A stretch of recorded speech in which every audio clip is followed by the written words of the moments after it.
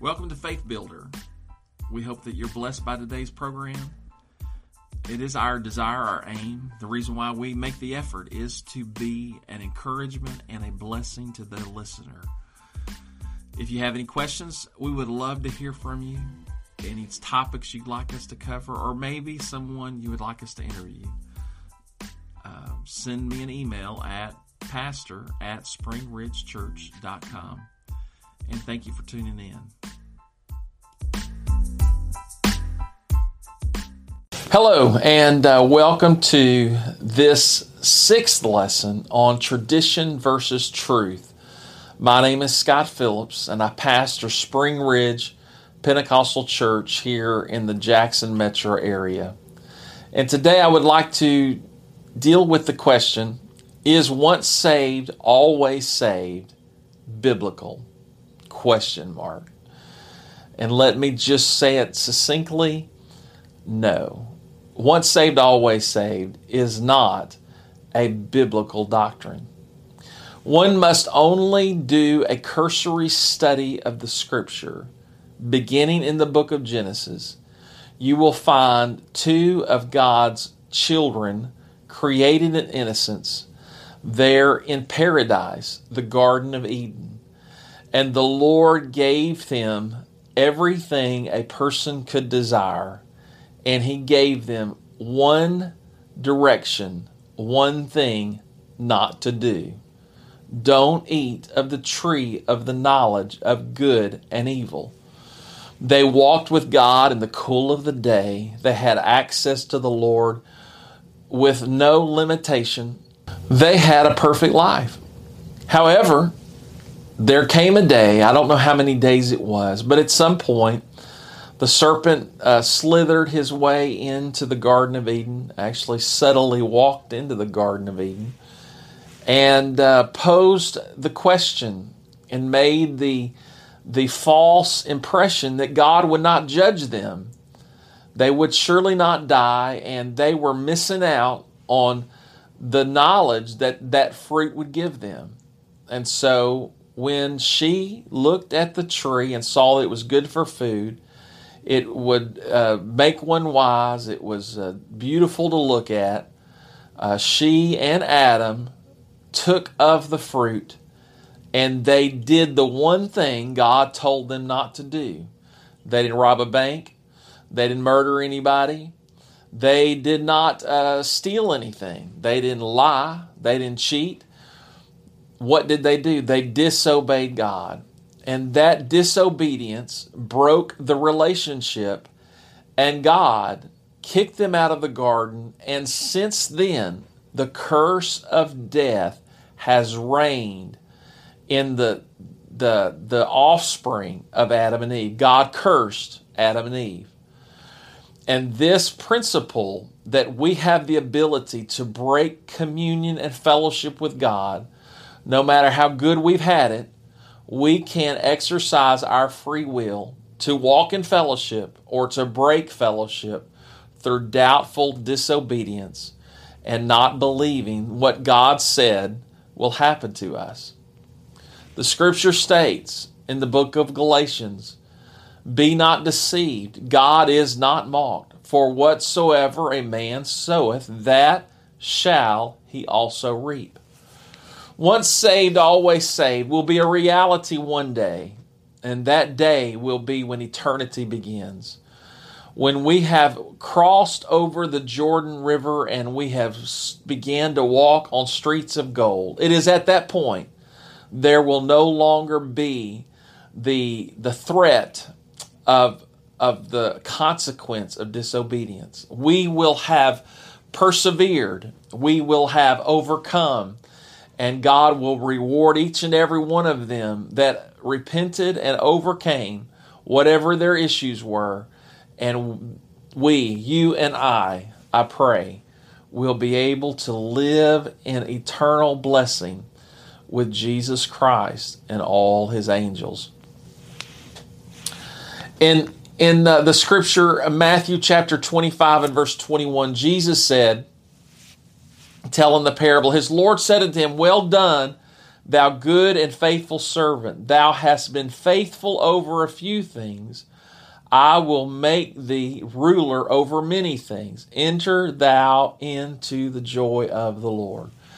So there is a reality that if you are going to be approved by God, you must do well and be faithful serving Jesus. If you don't do well, if you're not faithful, God's not going to lie and declare you faithful and doing well. Jesus told a parable in the book of Luke, chapter 13, verse 7 through 9. Then said he unto the dresser of the vineyard, Behold, these 3 years I come seeking fruit of this fig tree, and find none. Cut it down. Why cumbereth it to the ground? And he, the servant, said unto the Lord, Let it alone this year also, till I shall dig about it and dung it. And if it bear fruit, well, and if not, then after that thou shalt cut it down. Fruitfulness is the proof that we are being faithful and connected to Jesus Christ. One of the great fallacies of Christianity are these doctrines that would lead someone to believe that once you have had a relationship, had an experience, had an encounter, had a commitment to God, at that point, you no longer have to worry about the wages of sin and the effects of our doubt and our disobedience. But I would suggest to you, these are doctrines of men, potentially even doctrines from below, and they lead people to live unfruitful and disobedient lives. You know, there is no difference between the theology of Jesus and the theology of Paul. What we have is many people today, they pick and choose through a few statements of Jesus and a few statements of Paul, and they string these together and say these are true, while ignoring a vast number of more scriptures that declare to us we must walk in a humble, honest, and repentant life before the Lord, seeking His will and doing everything we can to keep our human nature in check. And when our human nature wins, we one more time repent again. I think it's very important for us to recognize that true faith, when it grows up, it is called faithfulness. Everything we do in the kingdom of God begins at the point of faith. It is impossible to please God. Without faith, it is impossible to please God. You can say that without faith, it is impossible to please God. However, faith is more than just simply happy thoughts toward Jesus Christ. Faith must follow in faith. Faith will move you in a direction. Faith will propel you down the narrow path of God's Word and God's will and God's directives for your life. And we are saved by grace through faith. Faith is going to take us through some things. Jesus made the statement that it's easier for a camel to go through the eye of a needle than for a rich man to be saved. And when Jesus said that, his disciples said, "Oh, then who can be saved?" So the way Jesus said it, what he was telling them, it caused even his most committed to say, "Lord, how can we be saved?" And the Lord Jesus says, with man it is impossible, but with God all things are possible. And so it is important for us to recognize that the only way that I can be saved is through faith. But faith is more than simply a mental assent or a verbal profession. Faith is all-encompassing of everything that I or you may do. In Hebrews chapter 11, if you really are interested in this subject, some of you probably aren't going to watch this because this is offensive and it's different than what Uncle Bob or Pastor Bill told you. But if you'll open up your Bible and read Hebrews chapter 11, Hebrews 11 tells us faith is the substance of things hoped for, the evidence of things not seen. For by it the elders obtained a good report.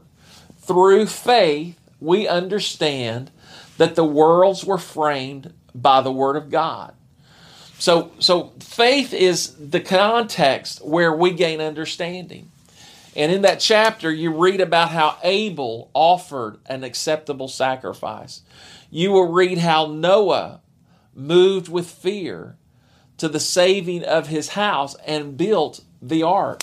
You'll read about Moses when he was come to years. He refused to be called the son of Pharaoh's daughter, choosing rather to suffer with the people of God.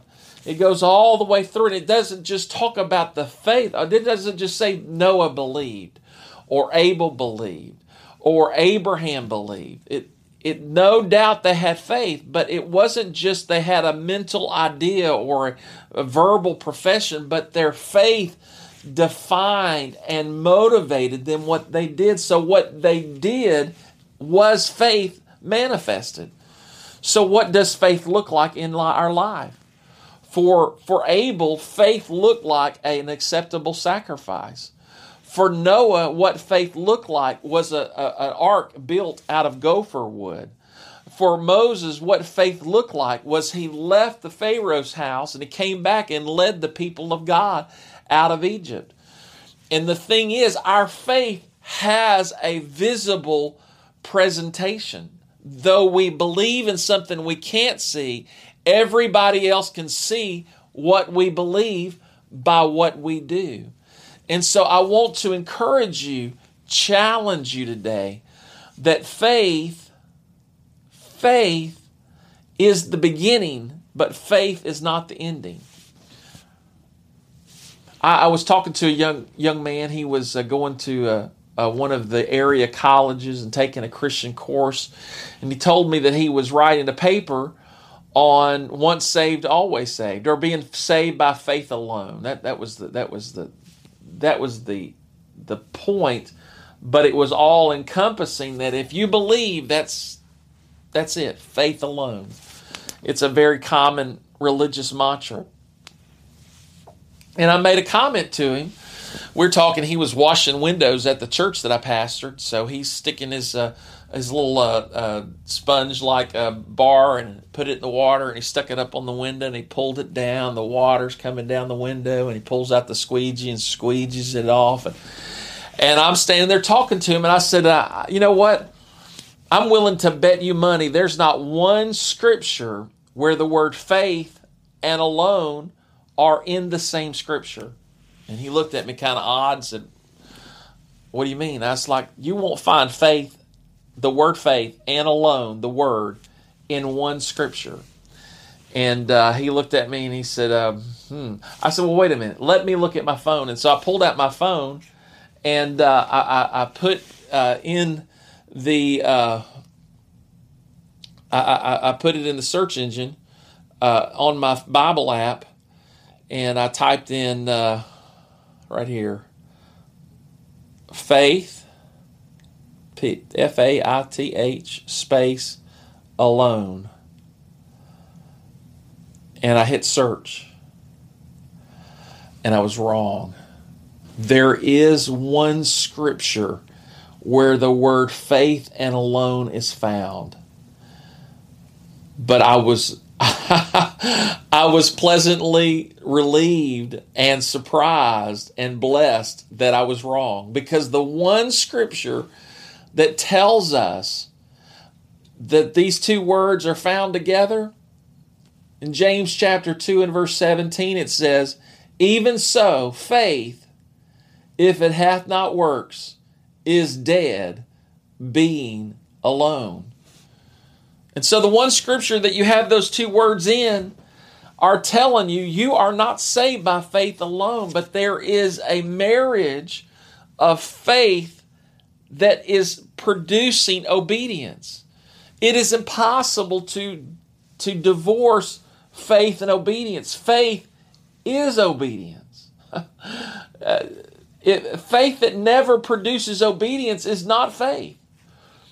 The distinction of faith, if it's true faith, it will obey. Jesus said, "He that believeth and is baptized shall be saved. He that believeth not," they never get baptized, so they're damned. So faith produces obedience. You can no more separate faith and obedience from one another than you can pregnancy and childbirth. If pregnancy never produces a child, something sad has happened and there is a dead baby involved. And that is true for faith. Faith must obey. And I would say to you, it takes more than believing one time to produce the eternal effect of salvation. Faith is a daily thing. The Bible says in Hebrews chapter, it's Romans. In Romans chapter 8, says, "There is therefore now no condemnation to them which are in Christ Jesus, comma." There's an exception. There can be condemnation to them which are in Christ Jesus if you don't do what comes next. "For those who walk not after the flesh, but after the Spirit." If you're walking in the Spirit, you're not going to experience condemnation. And I would say to you, if you're walking after the flesh, you will experience condemnation. And it is that pursuit of fleshly pursuits, carnal imaginations, fleshly things that are sinful and against God. When we engage our lives, that our life is not one of righteousness, peace, and joy in the Holy Ghost, but it's rather meat and drink and entertainment, that's not the kingdom of God. And the Lord tells us through Paul that they which do these things shall not inherit the kingdom of God. Sinful things that are done by an individual over and over and over again. There comes a point that your sin becomes your identity. You're not just someone that was a drunkard. You are a drunk. You are consuming constantly alcohol or drugs, or you're constantly lying or involved in sexual immorality to the point that your sin is your identity. And when sin is your identity, they shall not inherit the kingdom of God. Now, I've heard people say, well, if you're really saved, you won't do that. But the challenge is everyone that has ever experienced the saving grace of Jesus deals with a regular struggle, tension, combat of the flesh and the spirit. Read Romans 7. Romans 7 lays out that there is a law, a war, a battle between the flesh and the spirit. And the only way you ever get out of this mortal struggle between the flesh and the spirit is you've got to engage in that struggle and get to Romans chapter 8. Romans chapter 8 is the solution to the bankruptcy of flesh in Romans chapter 7. So we must understand God has an answer. Romans 7 must not be our ever forever reality. We must let the Word, the Spirit, and the work of God move us out of living in Romans 7 and bring us into Romans 8. And there's a lot of people that have believed a lie. They believe it with all their heart because they've been told, because you profess faith 50 years ago in Jesus Christ, you may have consumed a tractor trailer full of alcohol, and you may have told a library full of lies, and you may have slept with a beach full of women, and you may have done all these things, but because you profess faith at 7, and you've done all these things to 57 and you die, somebody will get up and put you in heaven. But God is not mocked. You will reap what you sow.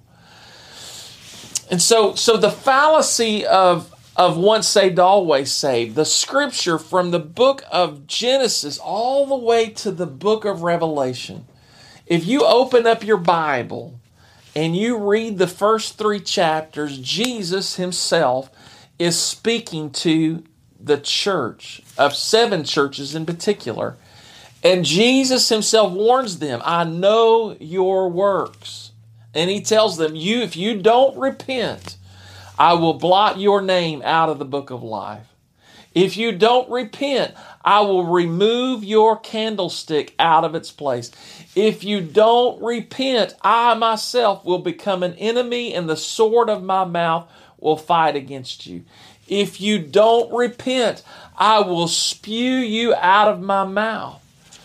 And within that, we know Jesus himself warned them, though we are not saved by works, we will be judged by our works. And our works can undo what Jesus has done, because we don't on a daily basis pursue and allow the work of grace and faith to work every day. It's available to us. It's available to us.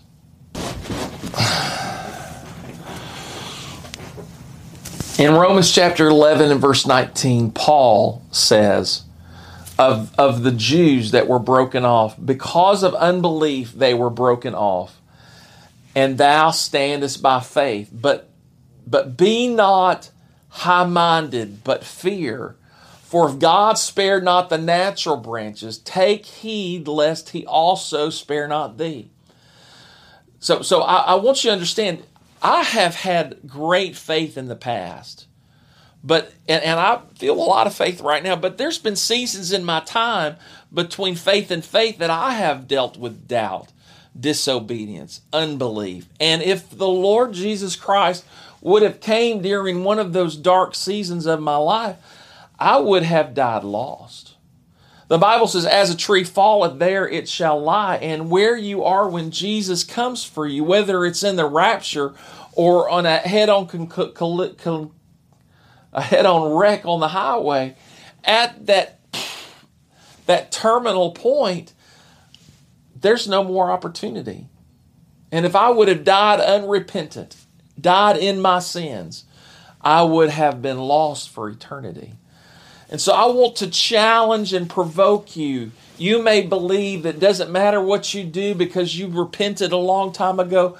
Hear this as a warning. Repent. Repent of your sins. Turn from your wicked way. Flee the carnality and the sin and the imaginations and all the things that have taken you off the path toward righteousness, and run to the mercy seat of God. And Lord Jesus, forgive me of my sin. Forgive me for believing a lie. Help me to know the truth, to walk in the truth, to pray that I may live a life that's not just saves myself, but help me to save my house. Help me to bring my children and my neighbors and my friends into the understanding that we got to save ourselves from this untoward generation. No doubt Jesus died to save you from your sin, but you have got to save yourself. Jesus did everything he could do, but we must, on a daily basis, pursue Jesus. Jesus looked at his disciples and said, if you're going to be my disciple, you must deny yourself, take up your cross, and follow me. And so I'm sorry to tell you this bad news, but you may have been lied to if you have believed that because you were saved once, you're always saved. That's not what the counsel of the Word of God teaches. You can take a few scriptures and you can string together a logical case, but the biblical record is clear. Adam and Eve lost out of their access to paradise, and they died as a consequence of the curse. And every one of their children to this generation, if Jesus doesn't come, we're going to die. Why? Because of the curse. And so we're in this struggle of flesh and spirit, and it is up to us to persevere, to keep our hearts and minds purified in Jesus Christ. Many people learn Scripture from individuals who have been indoctrinated in the surmising of what someone else said about the Scripture. I found a Bible here the other day, and I read the text, and then I read under the text that the text didn't mean what the text said. And a lot of people, you can have a study Bible, and the study Bible down in the notes will tell you that what the Bible just said isn't true. and we have that kind of doubt being disseminated in the hearts of sincere people. You have seminaries teaching that what the Bible says isn't actually what the Bible says. They will change the words, they change the meanings, and a lot of people that claim to be believers are actually doubters in what the Bible actually states. The Scripture says in Matthew chapter 24 and verse 13, Jesus says, "But he that shall endure until the end, the same shall be saved." I don't know how many times I have attended funerals because of someone connected to the church that I pastored or someone that I knew. And I knew this person. And the preacher get up there and preach them into heaven. And I know that the reason why that would happen is because this preacher believes that because someone believed in Jesus at 7, that even though they deserted their wife and beat their kids and lied on their taxes and did all manner of evil things, that because they had some history, they would pull that event and make that the big celebration, when in reality the Scripture doesn't give us that kind of comfort when someone has sold their life out to themselves and to sin.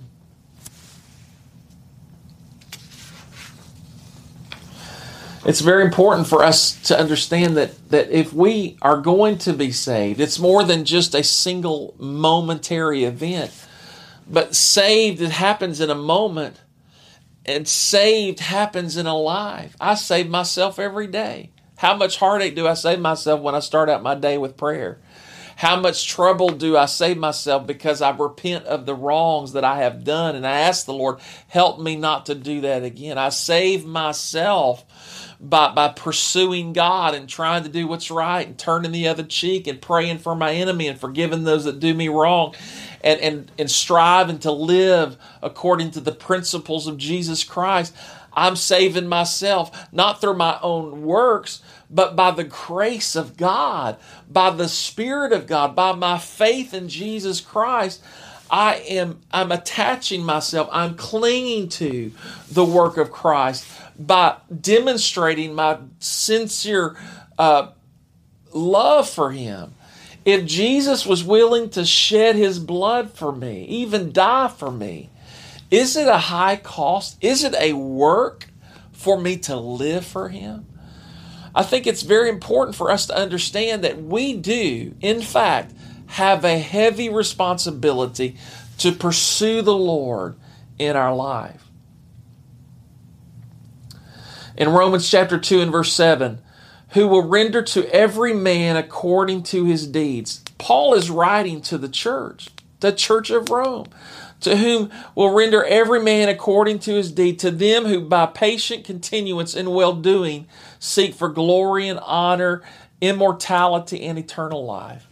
We must understand that once saved, always saved will not be true. We will not be eternally secure in our salvation until we walk through those pearly gates and we see Jesus Christ face to face. Then there'll be no more night, there'll be no more death, there'll be no more darkness, and there will be no more temptation to disobey God. All of those former things will be passed away, but now we must strive. Paul said it this way, that I beat my body, I keep my body under subjection, lest to lest when I have preached to others, I myself become a castaway. Paul, the author of the book of Romans, whereby many of the doctrines that we talk about come from. Paul said of himself, he could be a castaway, even though he was arguably the most effective, powerful apostle in the early church. And so here's my challenge to you. We are not going to be persuaded by simply a person making an argument or a case or using a few scriptures. It's the Holy Spirit that makes it real to us. And if you sincerely want to be saved, I would say, ask Jesus, Lord God, I want to know what's true. Help me to understand the nature of salvation. Is it once saved, always saved? Or is it once saved, staying saved till we are saved?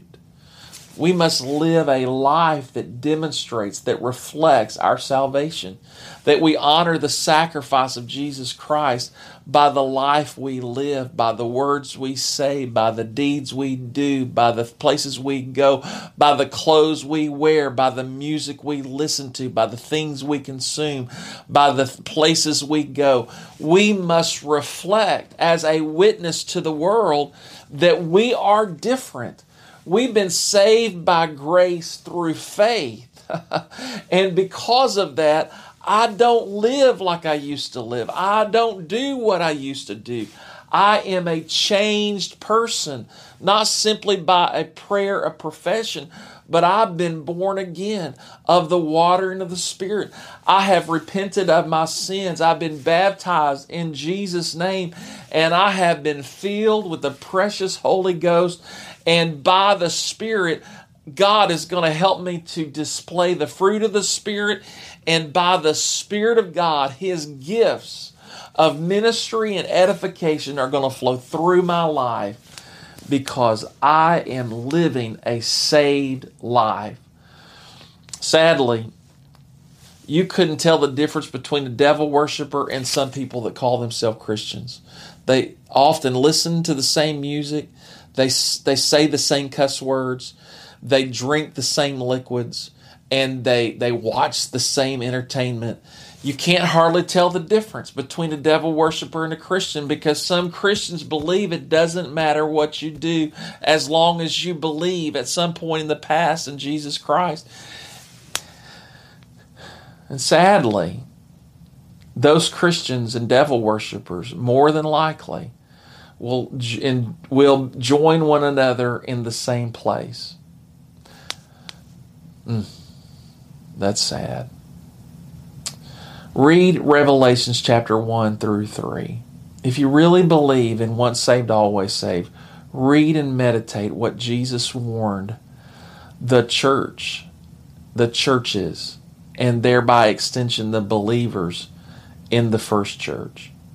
And if they could have their name blotted out, their candle removed, even Jesus Christ spewing them out of their mouth and becoming their enemy, it's true for you and me and the churches today. We must be sure that we make our calling and election sure, because we have a great promise, but those that have the promise of holy, wonderful things to come will purify themselves from all unrighteousness. I pray this blesses you. I hope it's provoked you and caused you to want to pray about where you are in your walk with God, and maybe get you to begin to live a life that is more reflective and more in giving God glory, that did so much to save your soul. I invite you to join us on Sundays at 10 for Sunday school, 10:45 for worship, and Wednesday nights at 7:30 at Spring Ridge Pentecostal Church. We believe in the power of prayer. We believe the Word of God is true. We believe that our highest definition of the people of God is that we would love one another, that we would love the lost and love the saint and love the Lord Jesus Christ with all of our heart with all of our soul, with all of our mind, and with all of our strength. We must be defined by the love we have for our God and for the love we have for others. God bless you. Have a Holy Ghost wonderful day in Jesus' name. Have a blessed day. Visit our website. Visit our website at newbirth.com. New Birth. Wow. Visit our website at Wow, what is the deal? Visit our website at springridgechurch.com. Find us on Facebook at Spring Ridge Pentecostal Church. Send me an email, pastor@springridgechurch.com. God bless you.